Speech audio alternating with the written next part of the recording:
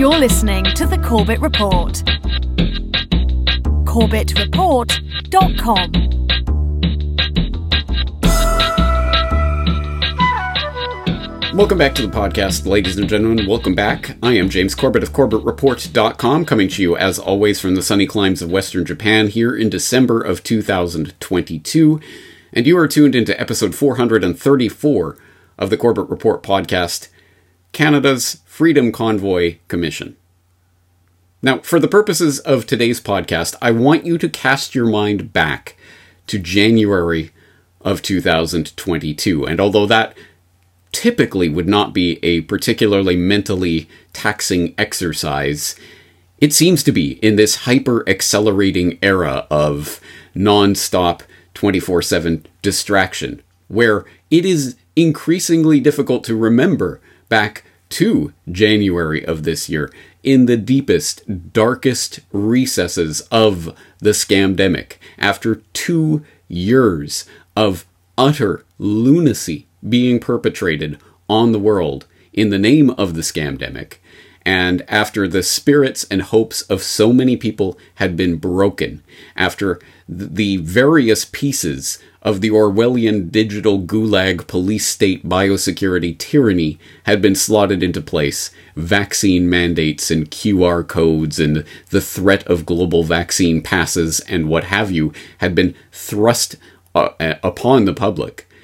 So many people were in despair, in the absolute depths of depression, especially in the Northern Hemisphere winter, especially in a climate like Canada, especially in a political climate like Canada, where, as opposed to most of the rest of the liberal, democratic Western world, Canada was not attempting to quietly back away from some of the worst excesses of tyranny it had imposed upon its population.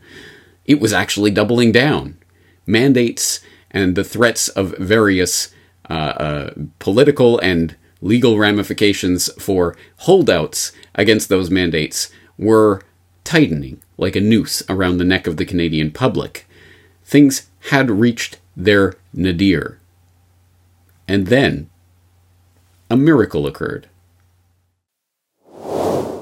Why an anti-vaccine mandate trucker convoy is driving across Canada. A convoy, a big old convoy of truckers is traveling across Canada to protest new federal vaccine requirements for cross-border essential workers. Supporters driving in their own vehicles joined for parts of the journey to protest the mandates, while others have donated millions of dollars through GoFundMe to help finance the convoy. Live streams, of course, posted on Facebook. And there's the big hashtag Freedom Convoy 2022 has trended on Twitter when it's been allowed. I've also seen this referred to, James, as hashtag Bear Hug. Bear Hug arriving in Ottawa, January 29th, Canadian Truckers Convoy for Freedom. So these truckers were taking it upon themselves to try something different, i.e. convoy, and say, you know what? This is about our freedoms of choice, our freedoms to choose what we think is best for us and for our children. For me, I knew early on it was going to be big, that, and because as they started to roll these trucks out of BC coming to Alberta, there's no doubt it was going to be big. Sounds of horns blared all over downtown Ottawa on a frigid night, the cold not keeping protesters from delivering their message. I'm a vaxxed trucker, and I'm here to support my unvaxxed colleagues. It's wrong to force people to undergo a medical procedure against their will. What I have been seeing so far is every single Canadian doing what they do and is peacefully protesting and loving each other and spreading cheer and hope and happiness. Yeah!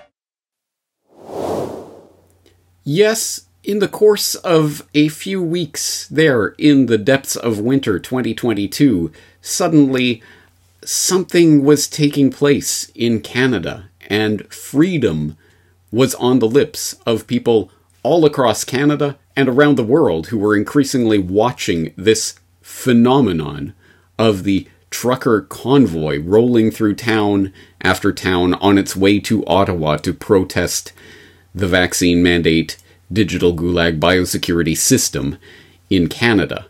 it was an incredible phenomenon. And I ask you to take your mind back to that mental space of January 2022, because it is increasingly difficult for us, I think, to remember just how energizing what was taking place at that time really was. It was something that I can attest to not only from myself, watching obviously from afar, but from so much of the feedback that I received from Canadians who themselves were going out in their little town to watch the convoy roll through, and thousands of people joining them out there, waving flags, cheering these truckers on, and giving them their blessing, their energy to go and take to Ottawa. Yes, this is it. We are doing something. We're standing up. We are protesting. We will not simply lie down and take this tyranny. It was poo-poo, dismiss, and, oh, that's not going to change anything, all you want.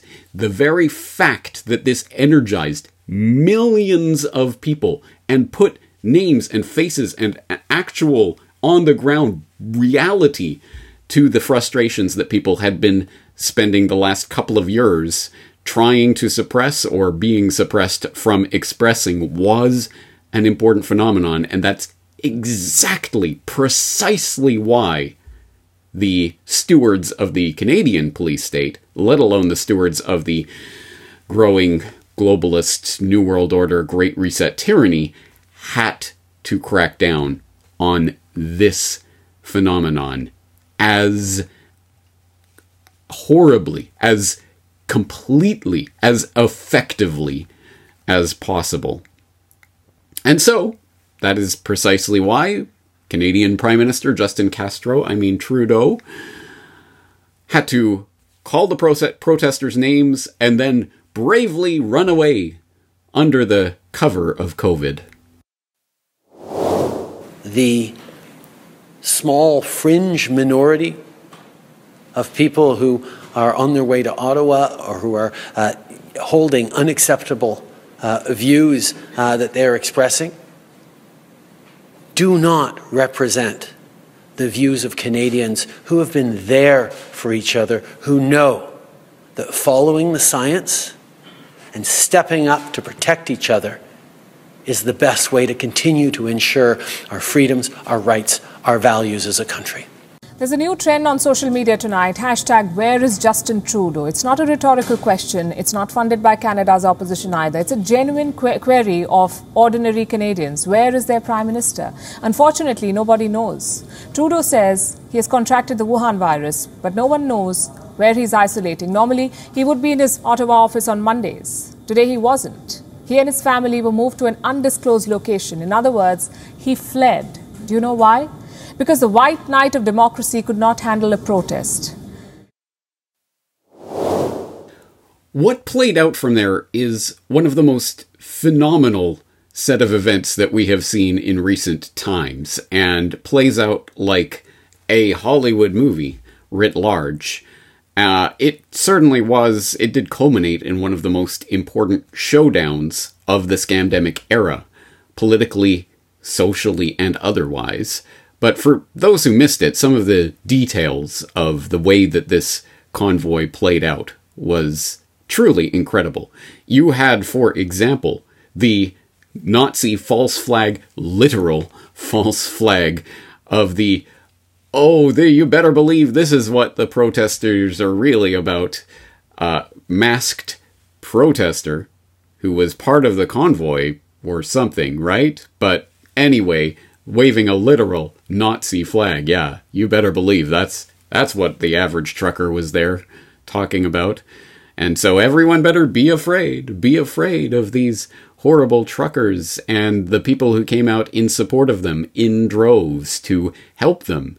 For example, not just helping them by feeding them, giving them places to stay while they're in Ottawa, showing up to support them, families jumping in bouncy castles, singing "O Canada," waving the flag. An incredible display of camaraderie. But, of course, well, you better believe this being current year, how else could this be explained? How else could we possibly explain this phenomenon of Canadians standing up for freedom other than the idea that, well, clearly this must be influenced and financed from abroad? Given Canada's support of Ukraine in this current crisis with Russia, I don't know if it's far-fetched to ask, but there is concern that Russian actors could be continuing to fuel things as this protest grows, but perhaps even instigating it from the outset. Leave it to the Mockingbird repeaters of the state-funded CBC to ask the hard-hitting questions, huh? And then, what did we see take place from there? Well, of course, that brought in the question of foreign influence and what kind of people are funding this. After all, it could not possibly be average Canadians. I mean, there are some of those, and those people will be found and fired, legally punished, ? At any rate, they will be found. And in the meantime, well, if there is this foreign influence that's coming through these funders, well, we have to do something about that. So, of course, the GoFundMe funds got seized and held and frozen so that they could not be dispersed to the protesters to whom they were supposed to go. And then we had Give, Send, Go, which, of course, took over that role of attempting to disperse funds to the protesters, culminating in the big hack and the Give, Send, Gone scandal that I documented in episode 413 of this podcast. And then, as things began to escalate, and those poor, besieged Ottawa citizens were being put upon and viciously, violently aggressed upon by the microaggressions of people honking horns and bouncy castles and people draping flags over the statue of Terry Fox and other such just horrible desecrations unimaginable in Canadian history. Oh, they're singing "Oh, Canada." Oh, won't someone save me from these racist, misogynist Nazis? Well, that is, of course, the point at which the loaded gun in the room was pulled.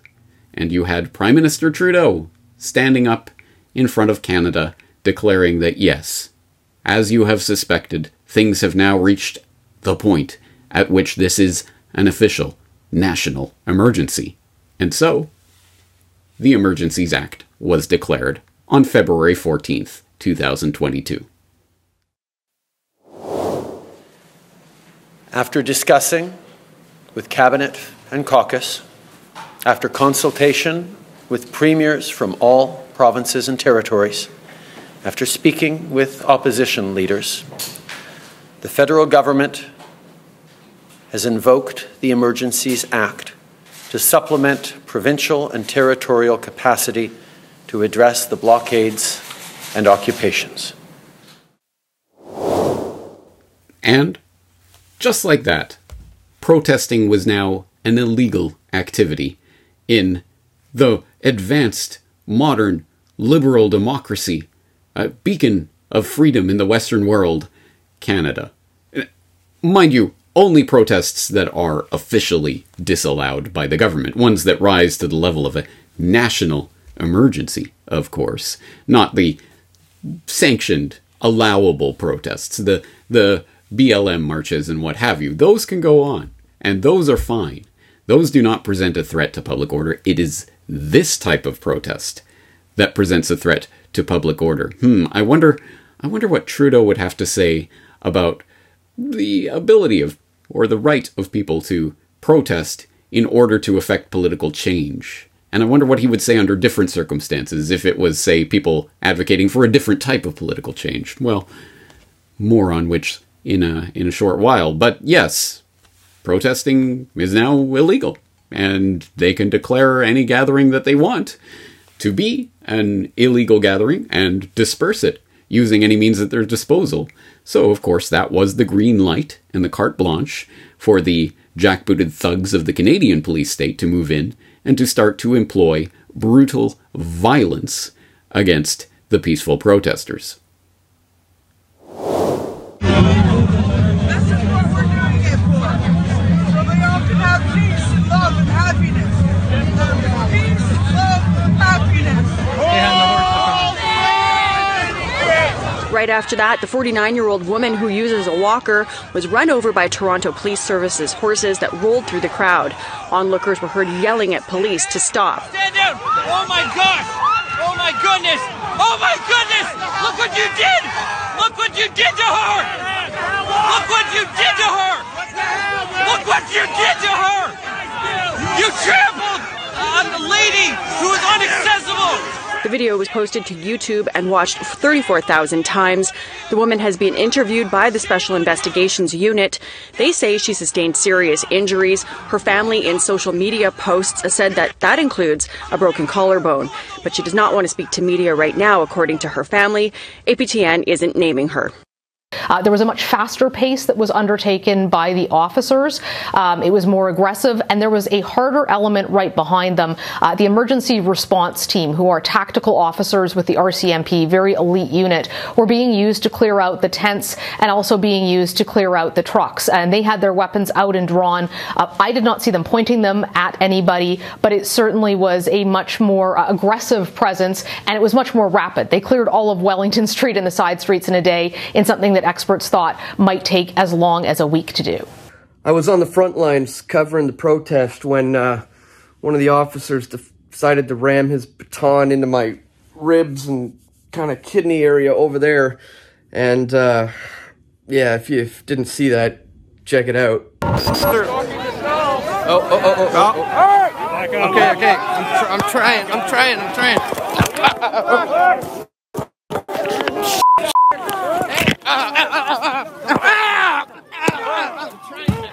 Okay, I was just brutally attacked. There's some sort of gas in the air. I just took a baton to my ribs. That was brutal. Some guy just, oh my God. I think I might have a bruised rib or something. They're advancing again right now.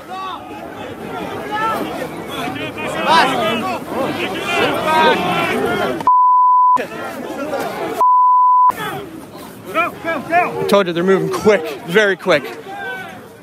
I gotta get out of here. Oh, wow. There's nowhere else to go for these people. Holy what the f***? What the f***? Watch out. But it wasn't just the imposition of brute physical violence against those who would seek to protest in the name of freedom that marked this invocation of the Emergencies Act. Although it was that too, it was also the imposition of financial violence, the uncorking of the bottle on an absolutely bone-chillingly terrifying portent of what is in store as we slip further and further into the cashless central bank digital currency control grid of the future. And who was it who helped uncork that bottle? Who was there to announce and foist that upon the Canadian public, other than a representative of perhaps the true power behind the Canadian throne, the buddy of and Vice Prime Minister, the Deputy Prime Minister of Canadian Prime Minister Justin World Economic Forum Young Global Leader Trudeau, Deputy Prime Minister Chrystia World Economic Forum Board of Trustees member Freeland. On Monday, Cabinet invoked the Emergencies Act to restore public order. Information is now being shared by law enforcement with Canada's financial institutions. Financial service providers have already taken action based on that information. The emergency measures we put in place are being used, they are having an impact, and they will have a growing impact in the days to come. Since Monday's announcement, I've spoken directly with the heads of our major banks and with the director of FinTrack. My cabinet colleagues and I are meeting regularly, very regularly, including with the commissioner of the RCMP, to discuss next steps. Now, I trust that the gravity of these events do not need to be elaborated on for the purposes of my audience, if for no other reason than I have talked about them on this podcast in the past. For example, my my podcast on states of emergency and on Give, Send, Gone, and my other work on this topic specifically over the course of the past year, let alone everything that I have covered over the course of the past 15 years on the Corbett Report. But for those who do need this in some sort of perspective, it should be noted that this invocation of the Emergencies Act was the first time in the history of the Act that it had actually been invoked, that trigger had been pulled. The Emergencies Act, though, was just a successor to the War Measures Act, which had been invoked in history, exactly as you might expect from the name, during times of war. For example, World War I, World War II, and the only other time that the War Measures Act was invoked was by Justin Trudeau's erstwhile father, Pierre Trudeau, when, of course, as any Canadian would know, in that infamous clip of him being questioned by a reporter on the steps of Parliament, how far are you willing to go? Just watch me. Well, we did just watch as father and then son suspended the rights of Canadians for the purposes of dealing with a national emergency. But wait, what exactly is a threat to public order? Who gets to declare what kind of threat constitutes a national security threat? Is there some sort of legislation or legal precedent for this? Is there some criteria, a threshold that has to be met? Who gets to make that decision, and on what grounds? And then how can that be reviewed? Well, more on that in a moment. But today, let's dive into this question of the invocation of the Emergencies Act and the ramifications that action brings with it. And what better place to start than on the Government of Canada website, specifically the Justice Laws website, where you can read the actual Emergencies Act. It is there for public perusal, of course. So you can glean from this act, for example, for the purposes of this act, a national emergency is an urgent and critical situation of a temporary nature that A, seriously endangers the lives, health, or safety of Canadians, and is of such proportions or nature as to exceed the capacity or authority of a province to deal with it, an interesting specification, or B, seriously threatens the ability of the Government of Canada to preserve the sovereignty, security, and territorial integrity of Canada, we are under attack, and that cannot be effectively dealt with under any other law of Canada. So keep in mind, there are two thresholds here that have to be met. It either has to be serious endangerment of lives, health, or safety of Canadians, and of such proportion or nature as to exceed the capacity or authority of a province to deal with it, or it has to seriously threaten the ability of the Government of Canada to preserve the sovereignty and integrity of Canada itself.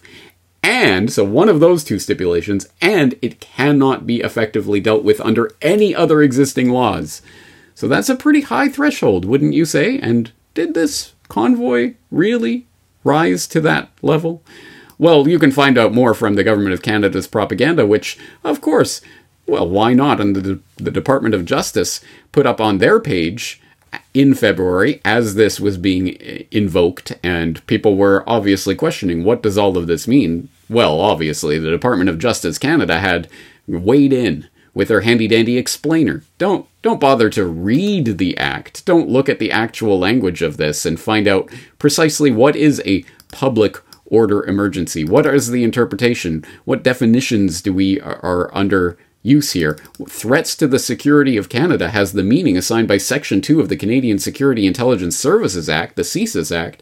And there's a link. Well, don't bother to go and read this all for yourself and find out exactly how the public order is declared. No, just trust the Government of Canada to summarize it for you in a backgrounder.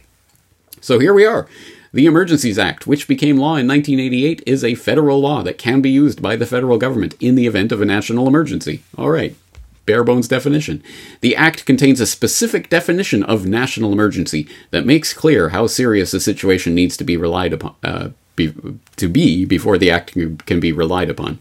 And they go on to explain and summarize what we actually just read in the act itself. It also goes on to point out that there are 4 types of emergencies that can be declared under the act: a public welfare emergency, a public order emergency, an international emergency, and a war emergency. Well, clearly this is not a public warfare emergency, an international emergency, or a war emergency. It was a public order emergency, and so that was specifically what was declared on February 14th.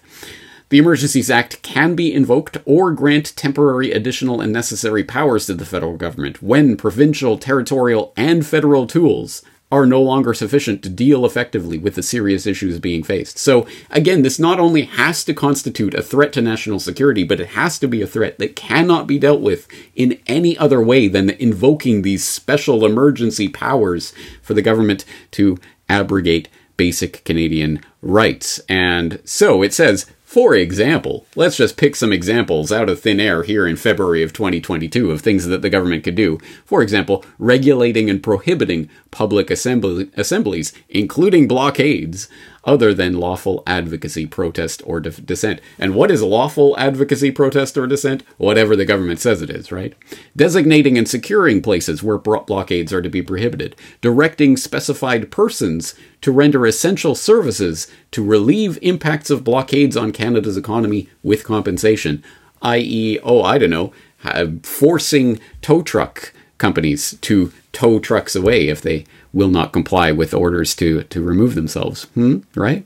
Like that kind of action, which definitely did become a point that we will get into later. But at any rate, then, of course, they go on to talk about the impact of the Emergencies Act on individual rights. Calm down, guys. Don't worry. The Canadian Charter of Rights and Freedoms Charter continues to protect individual rights as the Government of Canada takes the necessary steps to safeguard the safety and well-being of Canadians, says the Government of Canada website.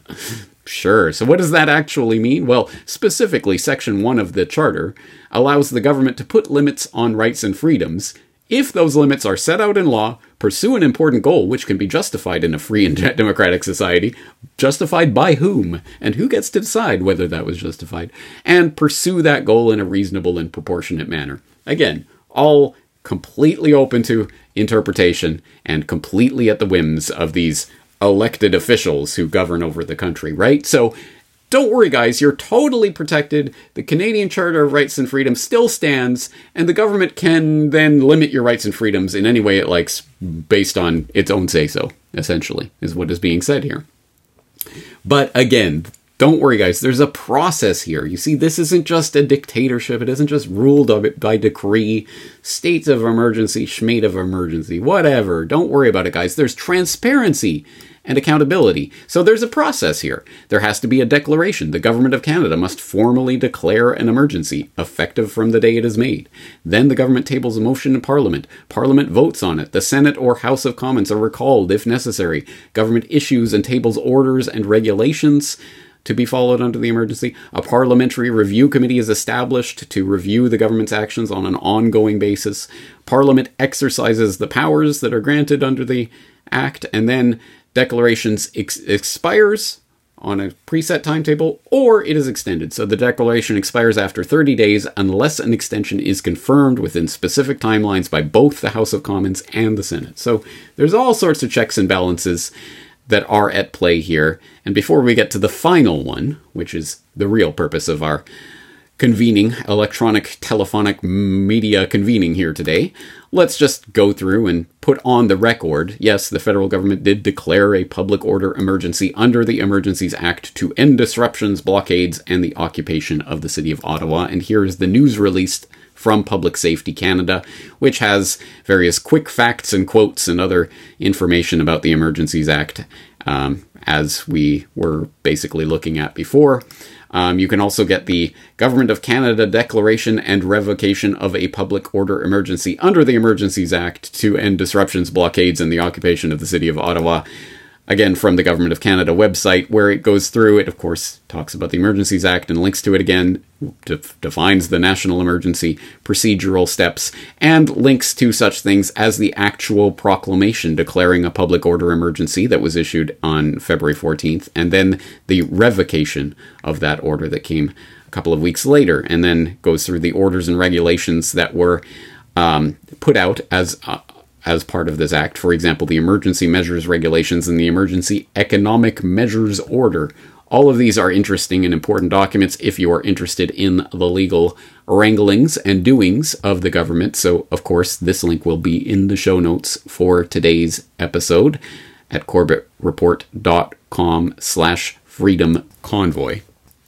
But let's just take a look at the actual declaration. So this is from the Canada Gazette. It was registered on February 15th. And here is the proclamation, a proclamation, blah, blah, blah. Whereas the council, governor and council, blah, blah, blah. Whereas, now know you that we, blah, blah, blah. And we do specify the emergency as constituted of, all right, here, they laid it out in black and white. What is the emergency that they're responding to here? A, the continuing blockades by both persons and motor vehicles that is occurring at various locations throughout Canada, and the continuing threats to oppose measures to remove the blockades. And then, of course, they raise the specter of serious violence against persons or property, including critical infrastructure. B, the adverse effects on the Canadian economy recovering from this pandemic, blah, blah, blah, and threats to its economic security resulting from the impacts of blockades or critical infrastructure. C, the adverse effects resulting from the impacts of the blockades on Canada's relationships with its trading partners, including, Zimbabwe? No. Brazil? No. The United States. That's right.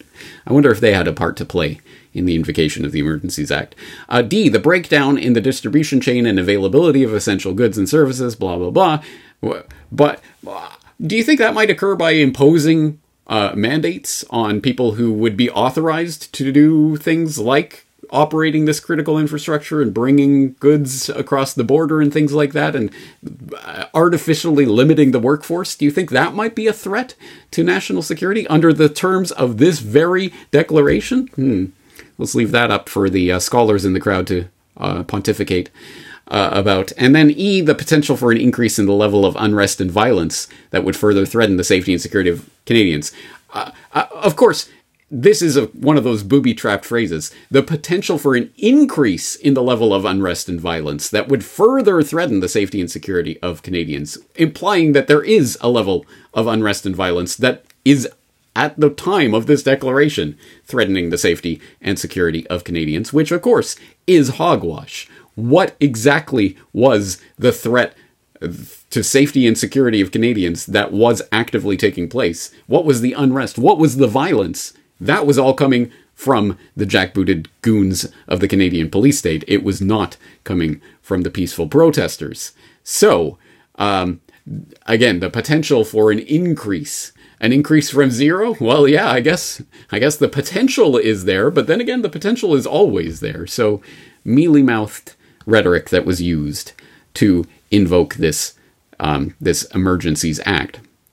And then we do further specify that the special temporary measures that may be necessary for dealing with the emergency, as anticipated by the Governor and Council, are A, measures to regulate or prohibit public assembly, B, measures to authorize or direct any person to render essential services, like tow trucks, C, measures to authorize or direct any person to render essential services to relieve the impacts of the blockade, and then blah, blah, blah. The RCMP can enforce municipal and provincial laws, blah, blah, blah, imposition of fines or imprisonment, other temporary measures authorized under Section 19, yada, yada. Okay? So that is the actual declaration, and there is the government's stated reason for why this was invoked. And then you got the revocation, again, registered in the Canadian Gazette on February 23rd. So just over a week later, you get the actual revocation, because whereas, in light of these facts, the Governor and Council believes that sufficient powers, without those temporary and exceptional measures, exist to resolve any residual or prevent any new illegal blockade or public assembly that may be reasonably be expected to lead to a breach of the peace. So, we got it under control, guys.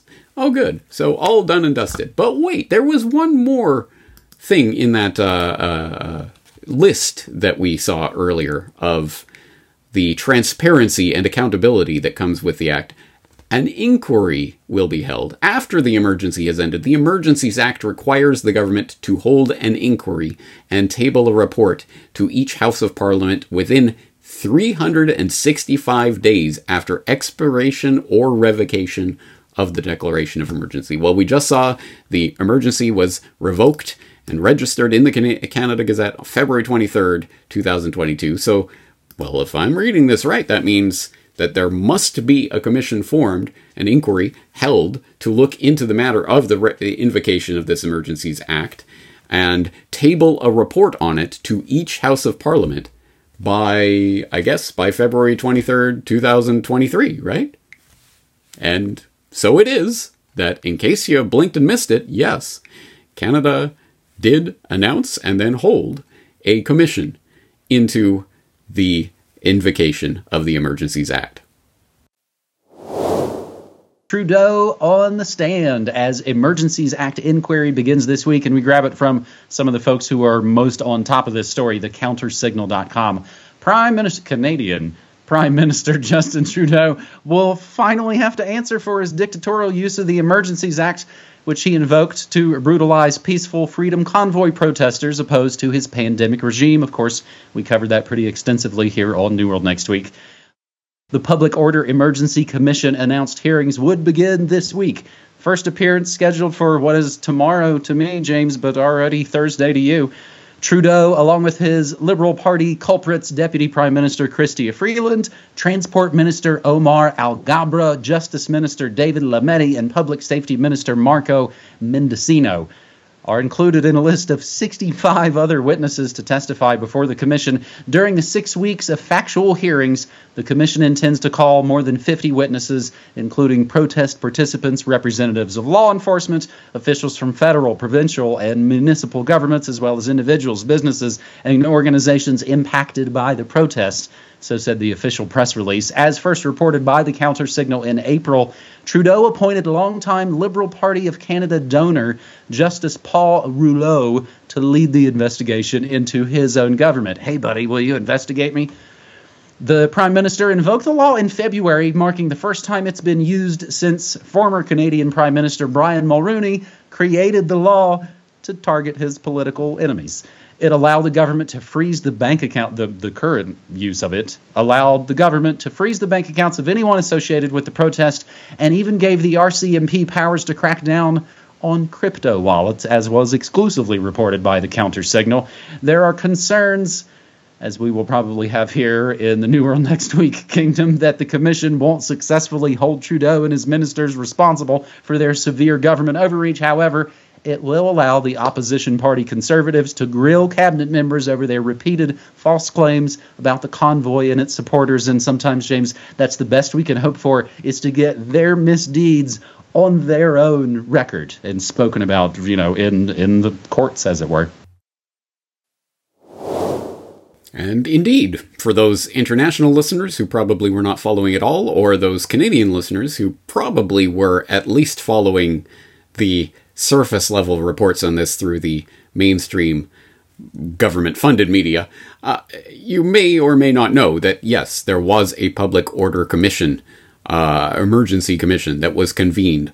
It was established in April of this year and convened weeks of public hearings, 36 days in all of public hearings between October 13th and December 2nd, the results of which are all available online. The public hearings, at any rate, are all available online. Various documents that were submitted by the various legal counsels representing various viewpoints in this proceeding were tabled and are available again for reading online at publicorderemergencycommission.ca.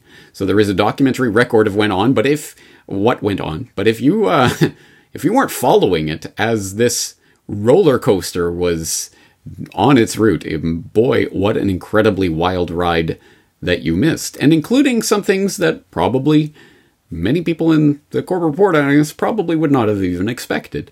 For example, you would have thought that the police and the various police agencies involved at various levels of municipal and provincial policing would have put up some resistance to the idea, would have essentially run cover for the government and said, yes, this Emergencies Act was absolutely necessary and we couldn't have done it without it. But no, they quite readily tended to admit that, yes, this was a emergency of sorts that could have been dealt with their regular policing powers, in direct contravention to what we've already seen as one of the thresholds for invoking the act in the first place. The OPP has significant experience in responding to protests, blockades, and similar activities. While the emergencies legislation, in particular the provincial legislation, provided useful tools, there was sufficient legal authority in their absence to deal with the protest activities that took place over this period of time. We had, as I indicated earlier, considered all of the legislative authority that was available in the toolbox for law enforcement to deal with this, and felt that there was sufficient. I would agree with the statement that there are sufficient legislative authorities within existence at the time to give the police the authority to act. The challenge was that to support their actions in that manner and to ultimately remove those vehicles, we required a logistical capacity that the police lacked. Not a legislative authority, but a logistical capacity. And we were looking to the Government of Canada and the Canadian Armed Forces to help augment that logistical capacity gap. Candidly, the police already knew about this legislation.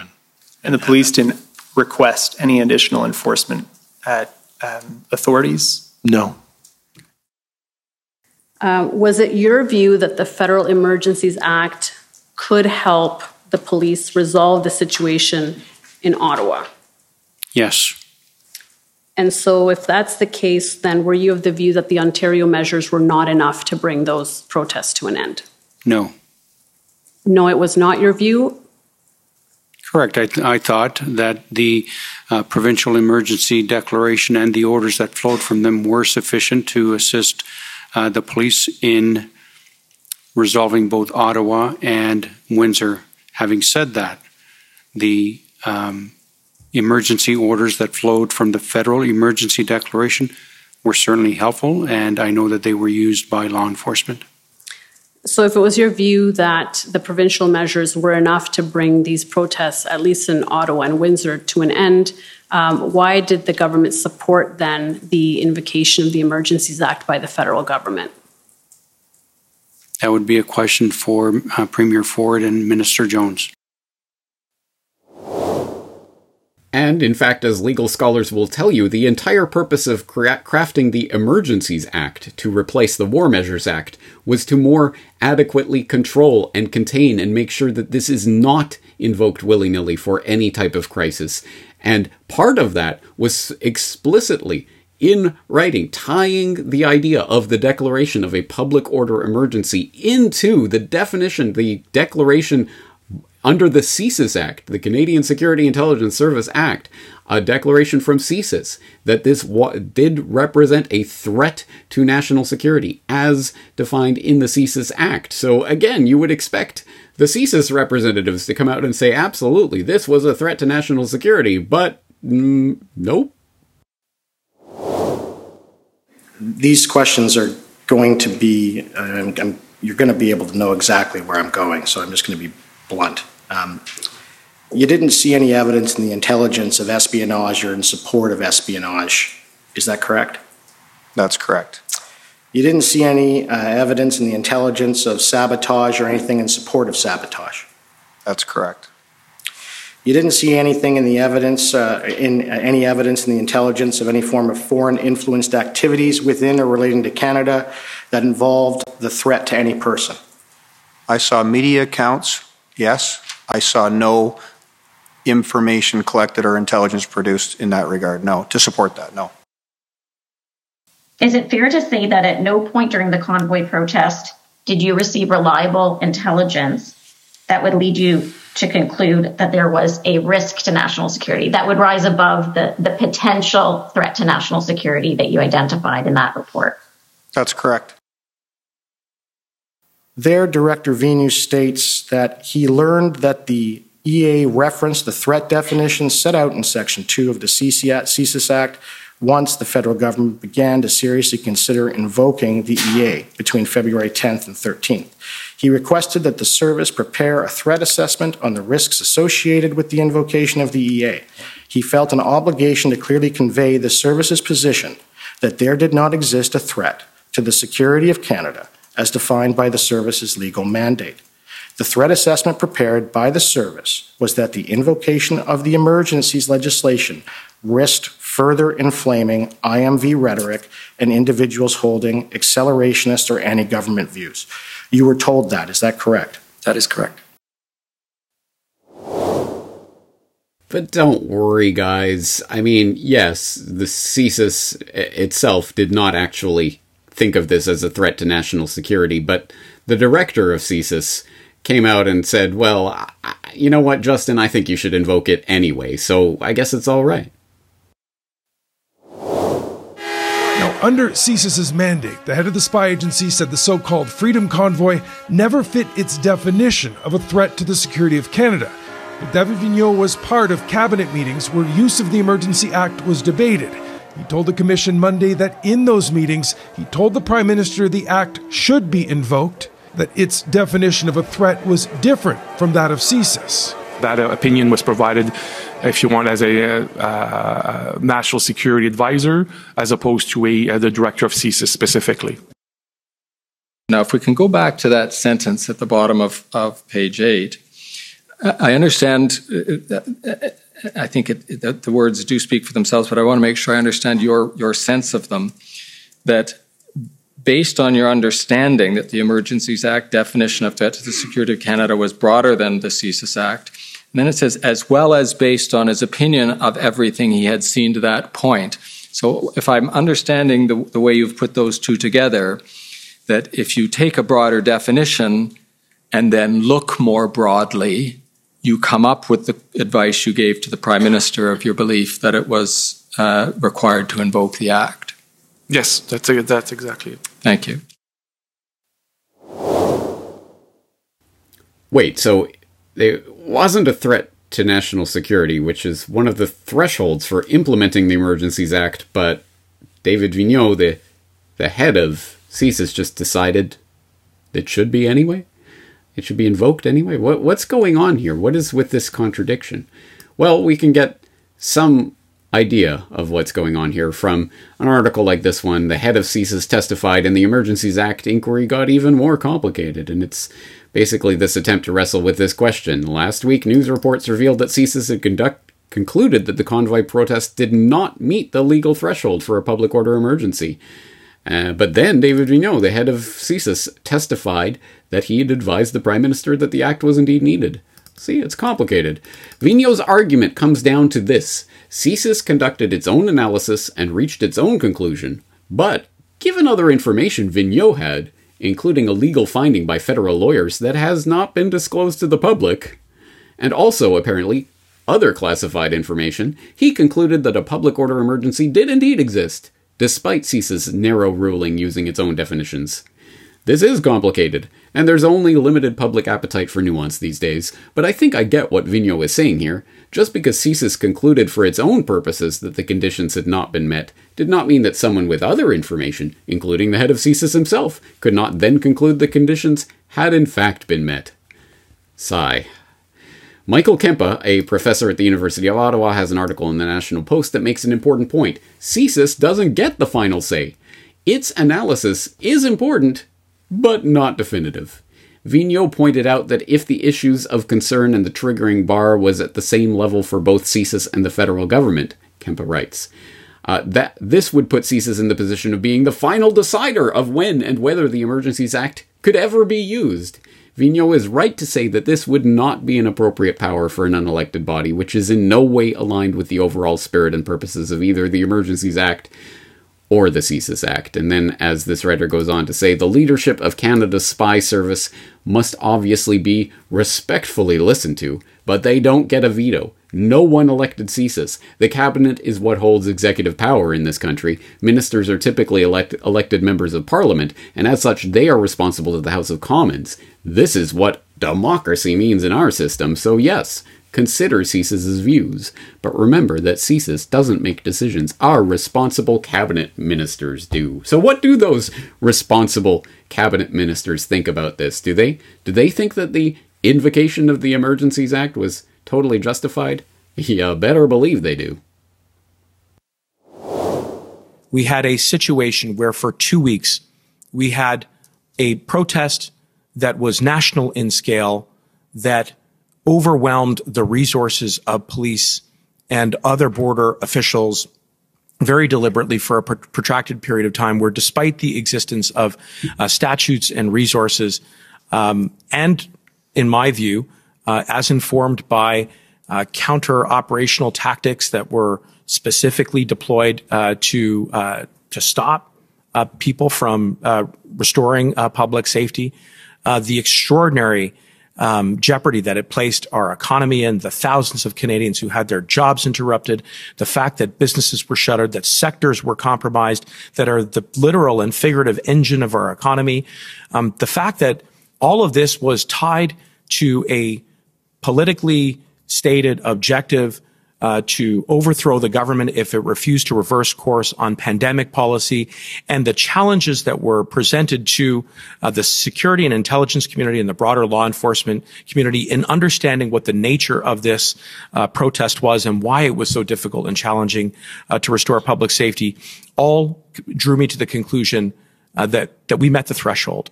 And ultimately, for me, at the end of the day, it worked. I'm not saying that the Emergencies Act is a perfect instrument, and my sincere hope to the Commission is that there will be some reflection about that. But it was a measure that was successfully deployed by law enforcement to restore public safety without significant injury or any fatalities at all. And the fact that as part of the invocation of this act, that we now have an opportunity to go over the circumstances that led to that decision in great forensic detail, with witnesses testifying, is, I think, an important pillar of our democratic process, which, of course, was one of the things that we were very much concerned with preserving throughout.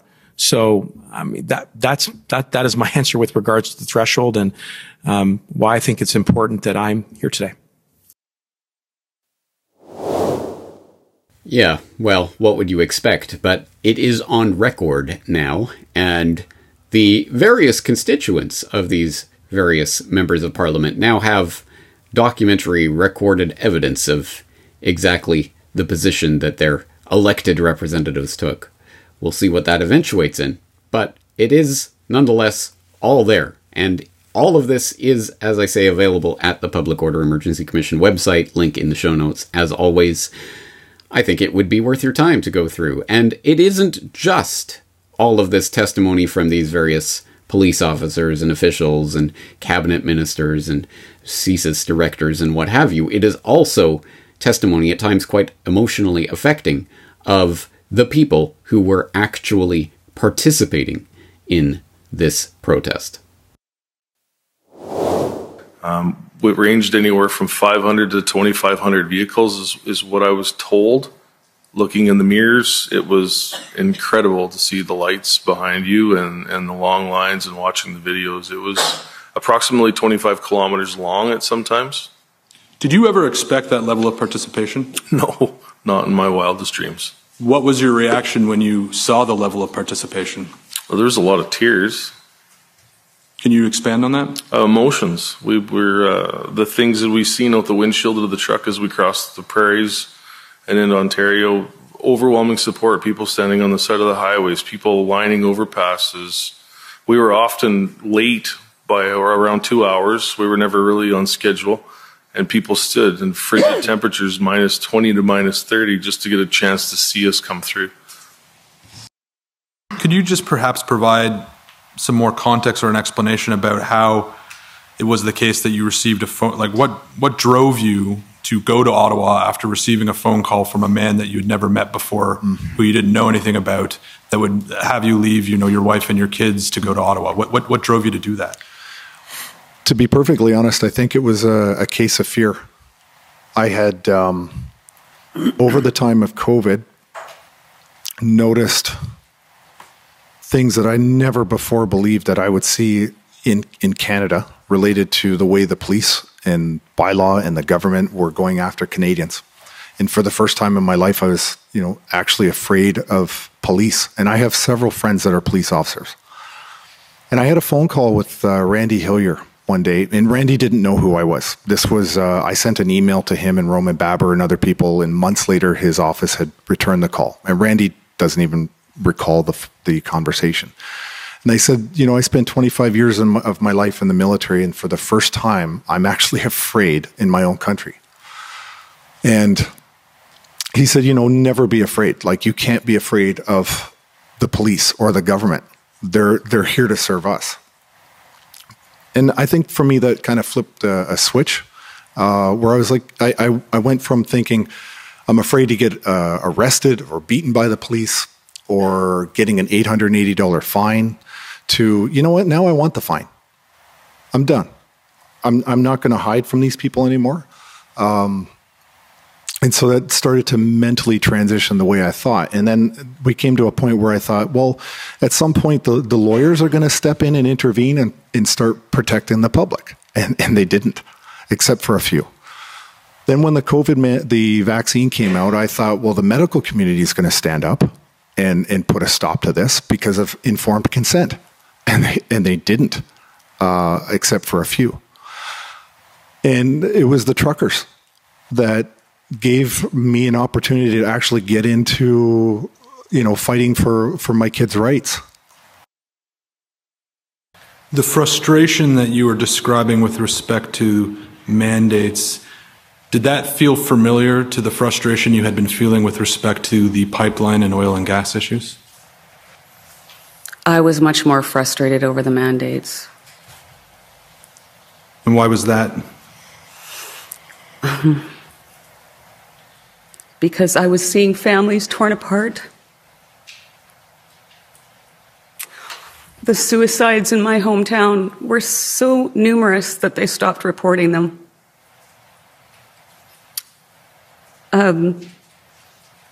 Elderly people were dying by themselves in long-term care facilities and saying goodbye over iPads. My grandma is 94 years old, and she was locked in her little apartment by herself for 2 years. And now that she can go out and do things, she's not healthy enough. She lost 2 years of her life. My father is... I'm so sorry. Take your time. My father is a very social man. He is the Coffee Row, Saskatchewan father. And I remember him telling me one day that he went down to the local restaurant that he went to every single day. And these are small towns where everybody knows everybody, and he was asked to leave.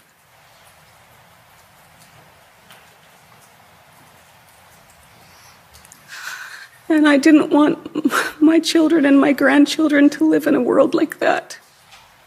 I was becoming increasingly alarmed, listening to my Prime Minister call me a racist and say that I shouldn't be tolerated.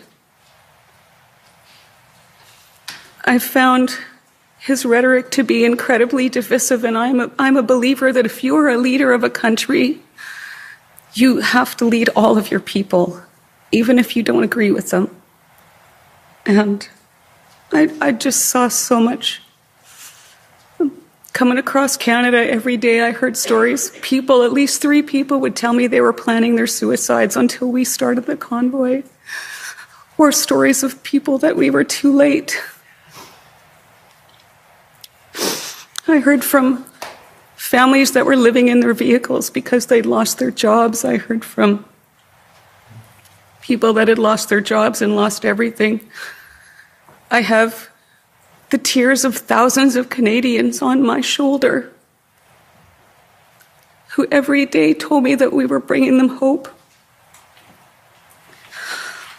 I saw little old ladies praying on their knees on the side of the road, and I saw little children holding signs saying, "Thank you for giving me back my future."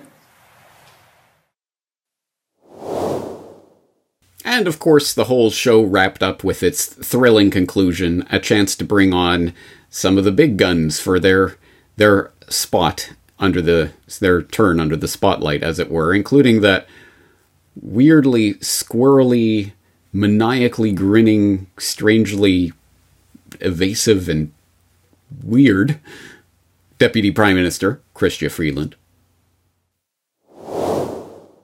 Okay, is Tamara Lich a terrorist? In terms of designating who is a terrorist and who isn't, that is not my job as Minister of Finance or Deputy Prime Minister. Okay. We have authorities whose job is to do that. Right. And so it's not your authority to designate Tamara Lich, Chris Barber, Tom Marazzo, or Danny Boldford terrorists. That's somebody else has to do that. Yes, we have intelligence services, we have enforcement agencies whose job is to determine who is a terrorist, and that's entirely appropriate. And this is a meeting with Dave from CSIS. And if you scroll down, keep going. Okay. And there you say that you need to designate the group as terrorists. So, but it's not your job, but you wanted to designate them as terrorists, right? So that handwritten note in my notebook, I can assure you that was not a meeting with the director of CSIS, with whom I didn't have a meeting. It says it's okay. It's with David Vigneault from CSIS. It doesn't say that. It says it's with a gentleman called Dave. Which Dave? That meeting, that is not an account of a meeting with Dave Vigneault because I didn't have a meeting which Dave is in with those the notes, CSIS director. Which Dave is in those notes? What's Dave's last name? I need to see my whole notebook that you're referring to, but I can tell you for certain. It only says Dave. I can tell you for certain that I did not have a meeting during this time with the CSIS director. Okay, so I can exclude that 100%. So one of the things that happened during the protest in Ottawa dealt with the National Monument, the Terry Fox statue. Do you remember reading about that? I do. Yes, I do remember the Terry Fox statue. I remember discussing it with my children. Yeah, who were very upset. Yeah, and there was in that Terry Fox statue, they put a hat on Terry Fox's head and then put a flag in his arm, and then there was a Mandate Freedom sign on it. I don't remember specifically how the Terry Fox statue was implicated in this, but I do remember reading about it, and I remember it specifically because my children were aware of it and were upset. Right, and so I went online and I just looked at how many times someone's done that to that statute, and it seems to be hundreds. So I'm just going to put this one to you. If someone puts an LGBTQ flag on the Terry Fox statute and flowers in the statute, is that a desecration?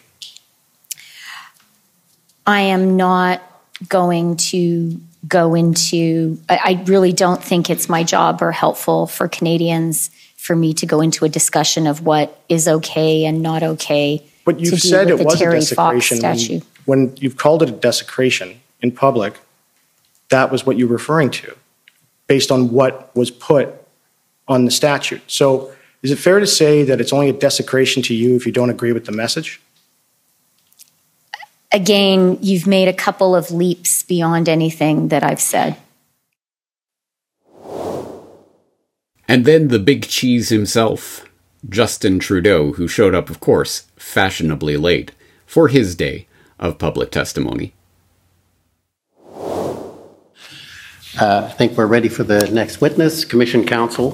Shantona Chaudhry for the Commission. Our next and final witness is Prime Minister Justin Trudeau.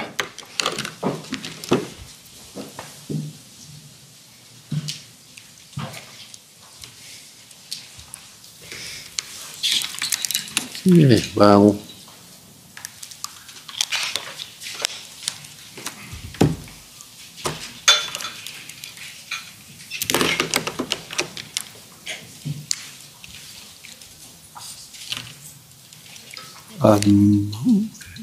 maybe we'll take a few minutes. I'm not sure what process is, a bit anticlimactic.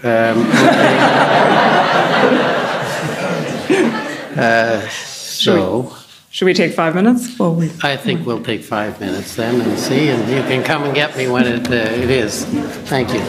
The Commission isn't reason for 5 minutes. La Commission avait pour 5 minutes. Go ahead. It's just a bit of a false start. So, nothing to do with your appearance. You're welcome to come in. Obviously, we're happy to get started. A number of people have testified in this inquiry referencing your widely published comments and calling the unvaccinated racists and misogynists.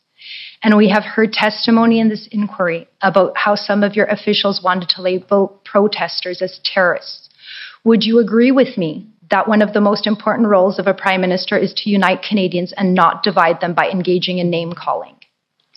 I did not call people who were unvaccinated names. I highlighted there is a difference between people who are hesitant to get vaccinated for any range of reasons and people who deliberately spread misinformation that puts at risk the life and health of their fellow Canadians. My focus every step of the way, and the primary responsibility of a prime minister, is to keep Canadians safe and alive. Right. So in terms of safety, when you met with, I'll reframe, Minister Blair, Public Safety Minister, Minister Mendicino, National Security Intelligence Advisor Jody Thomas, and RCMP Commissioner Brenda Lucki, and today you testified that the federal government was committed to exhausting all alternatives to a resolution prior to making a decision to invoke the extraordinary powers of the Emergencies Act. Do you agree that that accurately describes your government's position? That the invocation of the Emergencies Act was a measure of last resort, was not something to be taken lightly. Thank you. And something to do when other options were not effective. And you are aware that the OPP, along with others, developed an engagement proposal, and you were advised of that proposal at the IRG meeting on February 12th, correct? It was a proposal, but we had, and it was presented to us, we had more questions about how it would actually work. It was not a complete proposal. My last question, Mr. Prime Minister, when did you and your government start to become so afraid of your own citizens? That's a very unfair. I am not, and we are not. Some interesting moments, to be sure, and some interesting issues that cannot be obviously adequately summarized or contained in this, which is a fleeting skip over the surface of some of the more clippable highlights of a commission like this that met for many, many hundreds of hours talking to and going over documents and talking to various witnesses, getting things on the public record, getting into deeper issues than you would think about, for example, the necessity of invoking an Emergencies Act in order to basically mandate tow truck operators to tow trucks, presumably against their will, because why else was the Emergency Act invoked in the first place? And where did that idea come from? And was it necessary? And all of these things, the nitty-gritty details of it. As I say, you missed quite a wild ride. And beyond all of that, there were the more interesting show-stopping moments, like when the lawyer questioning Ontario's Deputy Solicitor General, Mario Di Tommaso, suddenly collapsed. Overwork, perhaps. Perhaps something else. Anyway, it was an interesting set of proceedings, and as I hope you saw earlier this week, if not, please do check it out, but I did get the chance to talk to two of the lawyers representing the Justice Center for Constitutional Freedoms that did have standing at the commission, and that was involved in examining documents, talking to witnesses, and cross-examining, including cross-examining Pierre Trudeau. Not Pierre Trudeau. Justin Trudeau. Funny how that works. I am talking about Rob Kittredge and Hatem Keir of the Justice Center for Constitutional Freedoms at jccf.ca. And in the course of our conversation, which was aired earlier this week on CorbettReport.com, I did have the chance to ask them about their own participation in those proceedings and how it went. Hatem, from your perspective, what were some of the highlights or lowlights of the various things that we saw take place at this commission? One of the big things that stood out to me was just how candid the police witnesses were about what happened and how little they needed the Emergencies Act. So one of the things that came out in the very first few weeks of the So I guess to take a step back, the commission kind of moved in a logical process from residents of Ottawa and Ottawa politicians and their complaints to the Ottawa Police and what they did with the situation, and the Ontario Provincial Police, eventually towards federal bureaucrats, and then right up to the Prime Minister himself. And so pretty early on, the facts on the ground got established. And I think Rob would probably agree. We went into this expecting a big kind of fight against the police officers to establish that they could have done what they did in other ways, but they were all pretty candidly acknowledged that the emergency powers were useful but not necessary. We got a pretty discrete list of things they needed to do with the powers, and that all those things could have been replicated under other existing laws, which matters because the Emergencies Act has a few different tests that have to be met for its justification to be lawful. The two big ones are that there has to be a threat to the security of Canada, and that it has to rise to the level of a national emergency, meaning it can't be dealt with under any other laws of Canada. So that was kind of our big strategy going in, and that got taken care of by week 3, week 4. And then the rest of the time, we were able to focus on the different arguments that the federal officials were putting forward. Right. And just to underline that, there was sort of the difference between the police representatives who were basically, as you say, admitting that these powers were not necessary, and the federal officials who were arguing that the emergency powers were necessary. That's basically it. For the most part, the police really didn't want it invoked. They didn't need it. At the end of the day, there is some evidence. So there were a few powers that were created under the Emergencies Act. Basically, what declaring an emergency does is it allows the federal government to sort of have a temporary dictatorship where they can pass regulations that create powers that allow them to handle an emergency. So this would be used in a time of war or in some major natural disaster, where it would be impractical or impossible for government to proceed as normal and vote on a bill to provide relief to somebody or something like that. So the measures that were put in place under the Emergencies Act, some of the big ones, the powers that we talked about a lot, were, strangely enough, this sort of became an inquiry into a national towing emergency.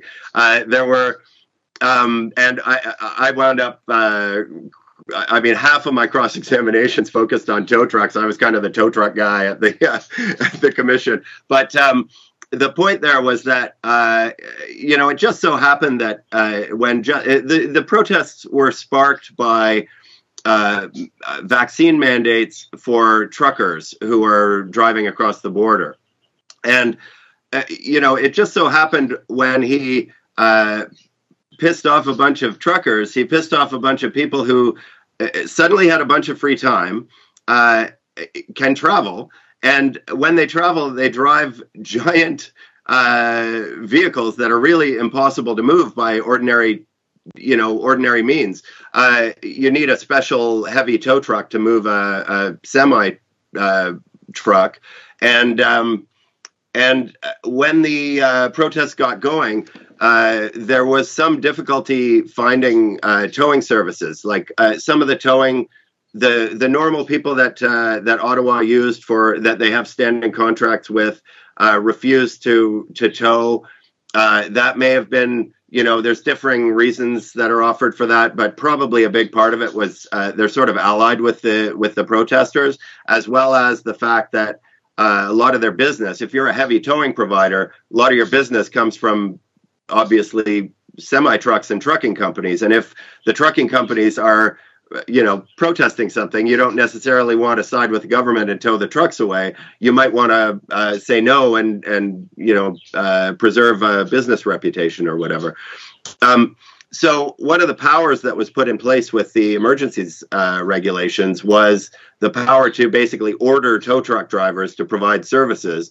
And that came along with some provisions that made it easier for them to get paid, They were indemnified for any damage to their trucks and that kind of thing. They were provided with guarantees of anonymity, so they could cover up their business name with a sticker or something like that. And there are provisions in the emergencies regulations that make it so that Freedom of Information requests wouldn't turn up the information about who provided towing services.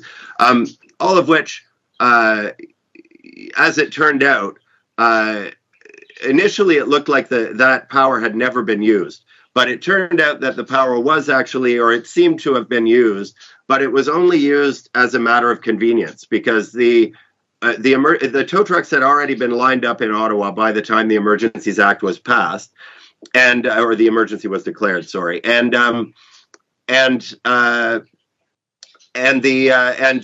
the tow trucks were already there and ready to go, but there were these extra indemnities and powers and anonymity and stuff that was convenient to offer to them. So the act was used to, quote unquote, compel them to provide services, but they were already there and ready to provide services anyway. They would have towed the trucks with or without the invocation of the Emergencies Act. It just was handy to have indemnities that they could offer. It made it so the bill was paid by the federal government, I guess, or so, some streamlining of stuff like that. So it was a matter of convenience, not a matter of necessity.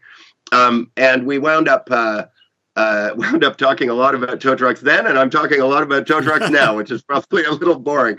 But that was one of the big powers. One of the other big powers was the power to create an exclusion zone while the police were clearing the protests. So to say you can't come into this area, unless you're here on official business or whatever. There isn't a general police power to exclude people from public spaces. There are common law powers that police can use and criminal code powers that police can use to keep people out of an area where they're conducting an operation, though. So if they were in the middle of clearing the protests, they could legitimately keep people from entering the protest area. So again, the Emergencies Act created an ability to declare a certain area to be off limits to everybody, and that was used. But it wasn't necessary. There were common law powers that they could have used to create that exclusion zone.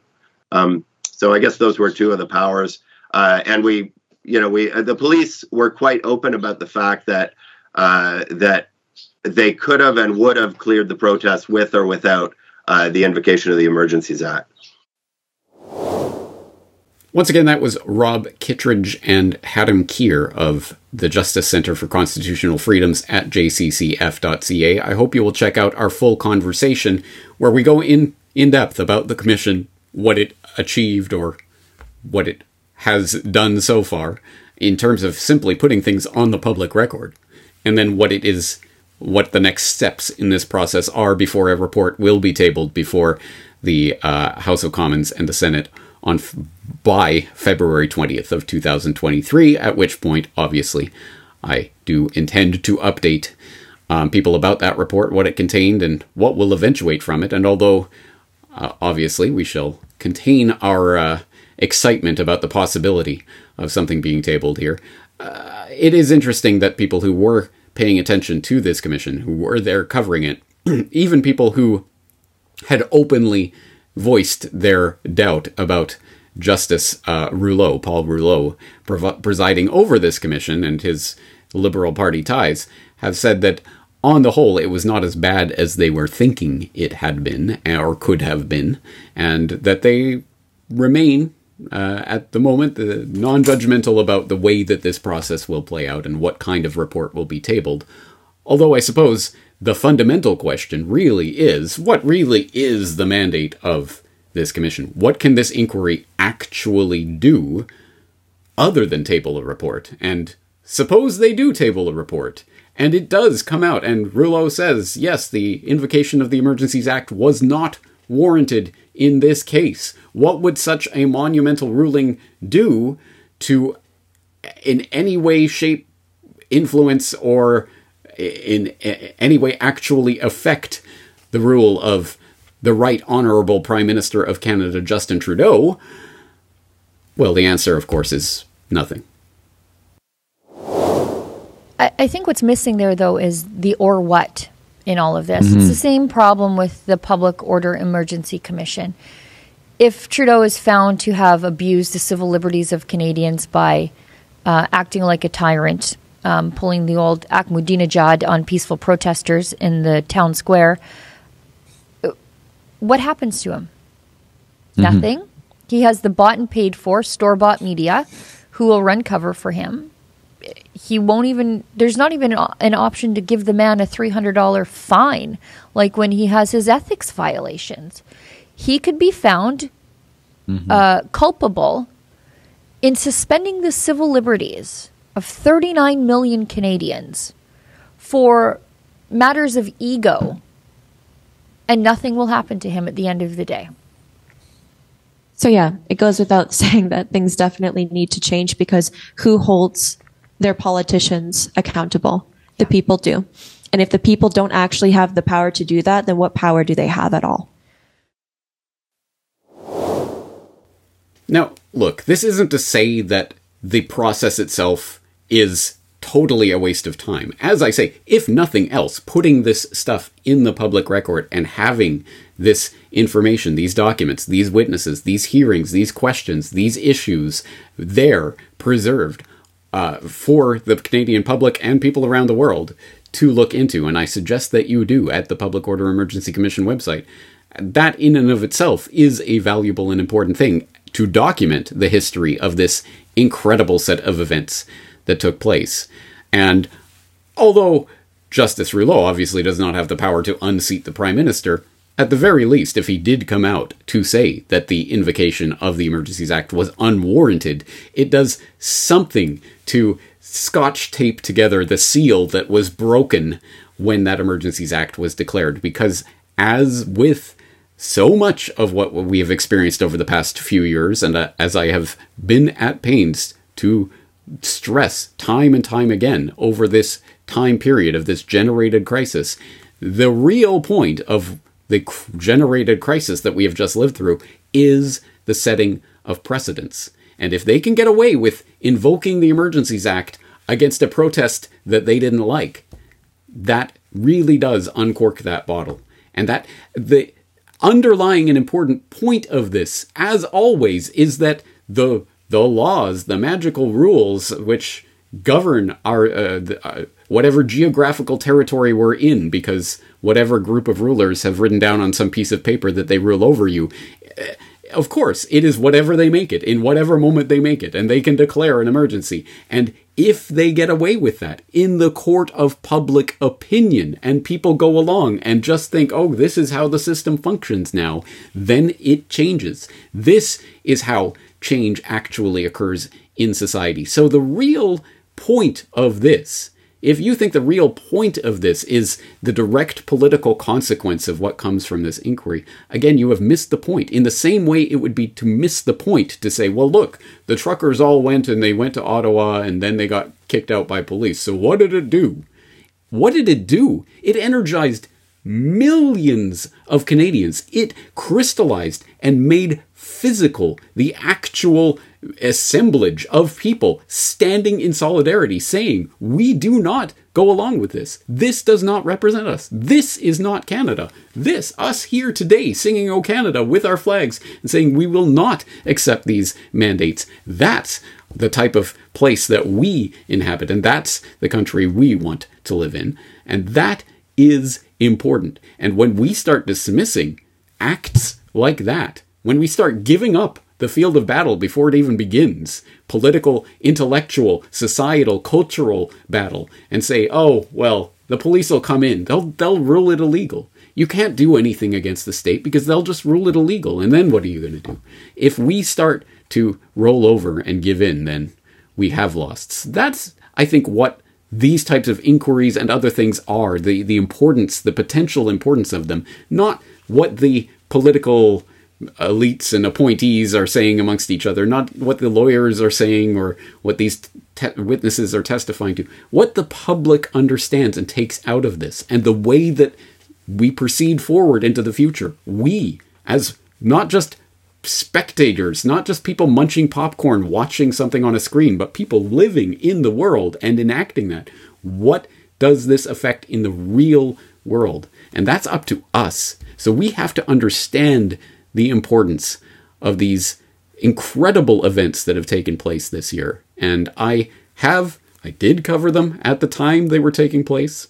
The States of Emergency podcast right before the Declaration of Emergencies Act, the Give, Send, Gone, the various things that I've covered in relation to this over the year, this podcast itself, and things that I will undoubtedly do in the future along these lines. I hope that people realize the hour of the time and how late it is and the incredibly important decisions we have to start making about our future and whether we are going to buy into the technologies that are creating the possibility of ever-encroaching government tyranny over our lives and how we will participate in that and go along with it or stand up against it. These are decisions that have to be made. And I do my part with the Solutions Watch series and looking at ways we can affect the world. But obviously it's not up to me or any guru sitting here on a screen telling you what to do with your life. It is up to you having the understanding and the desire and the motivation to do something in the real world. I only hope that in whatever humble way I can contribute to the understanding of the incredible importance of these events and the times we're living through and the part that we have to play in them. On that very heady note, I think we will end this edition of the Corbett Report podcast here today. But as always, I invite your participation in this process. This is not about me. This is not about listening to someone on a screen. It is about applying and understanding this in your own life. As always, all of the links to all of the information that I have cited today will be available in the show notes for today's episode at corbettreport.com/freedomconvoy. I'm looking forward to hearing your own perspectives on these incredibly important issues, and I look forward to delving further into this in the future. But that's going to do it for today. James Corbett, CorbettReport.com.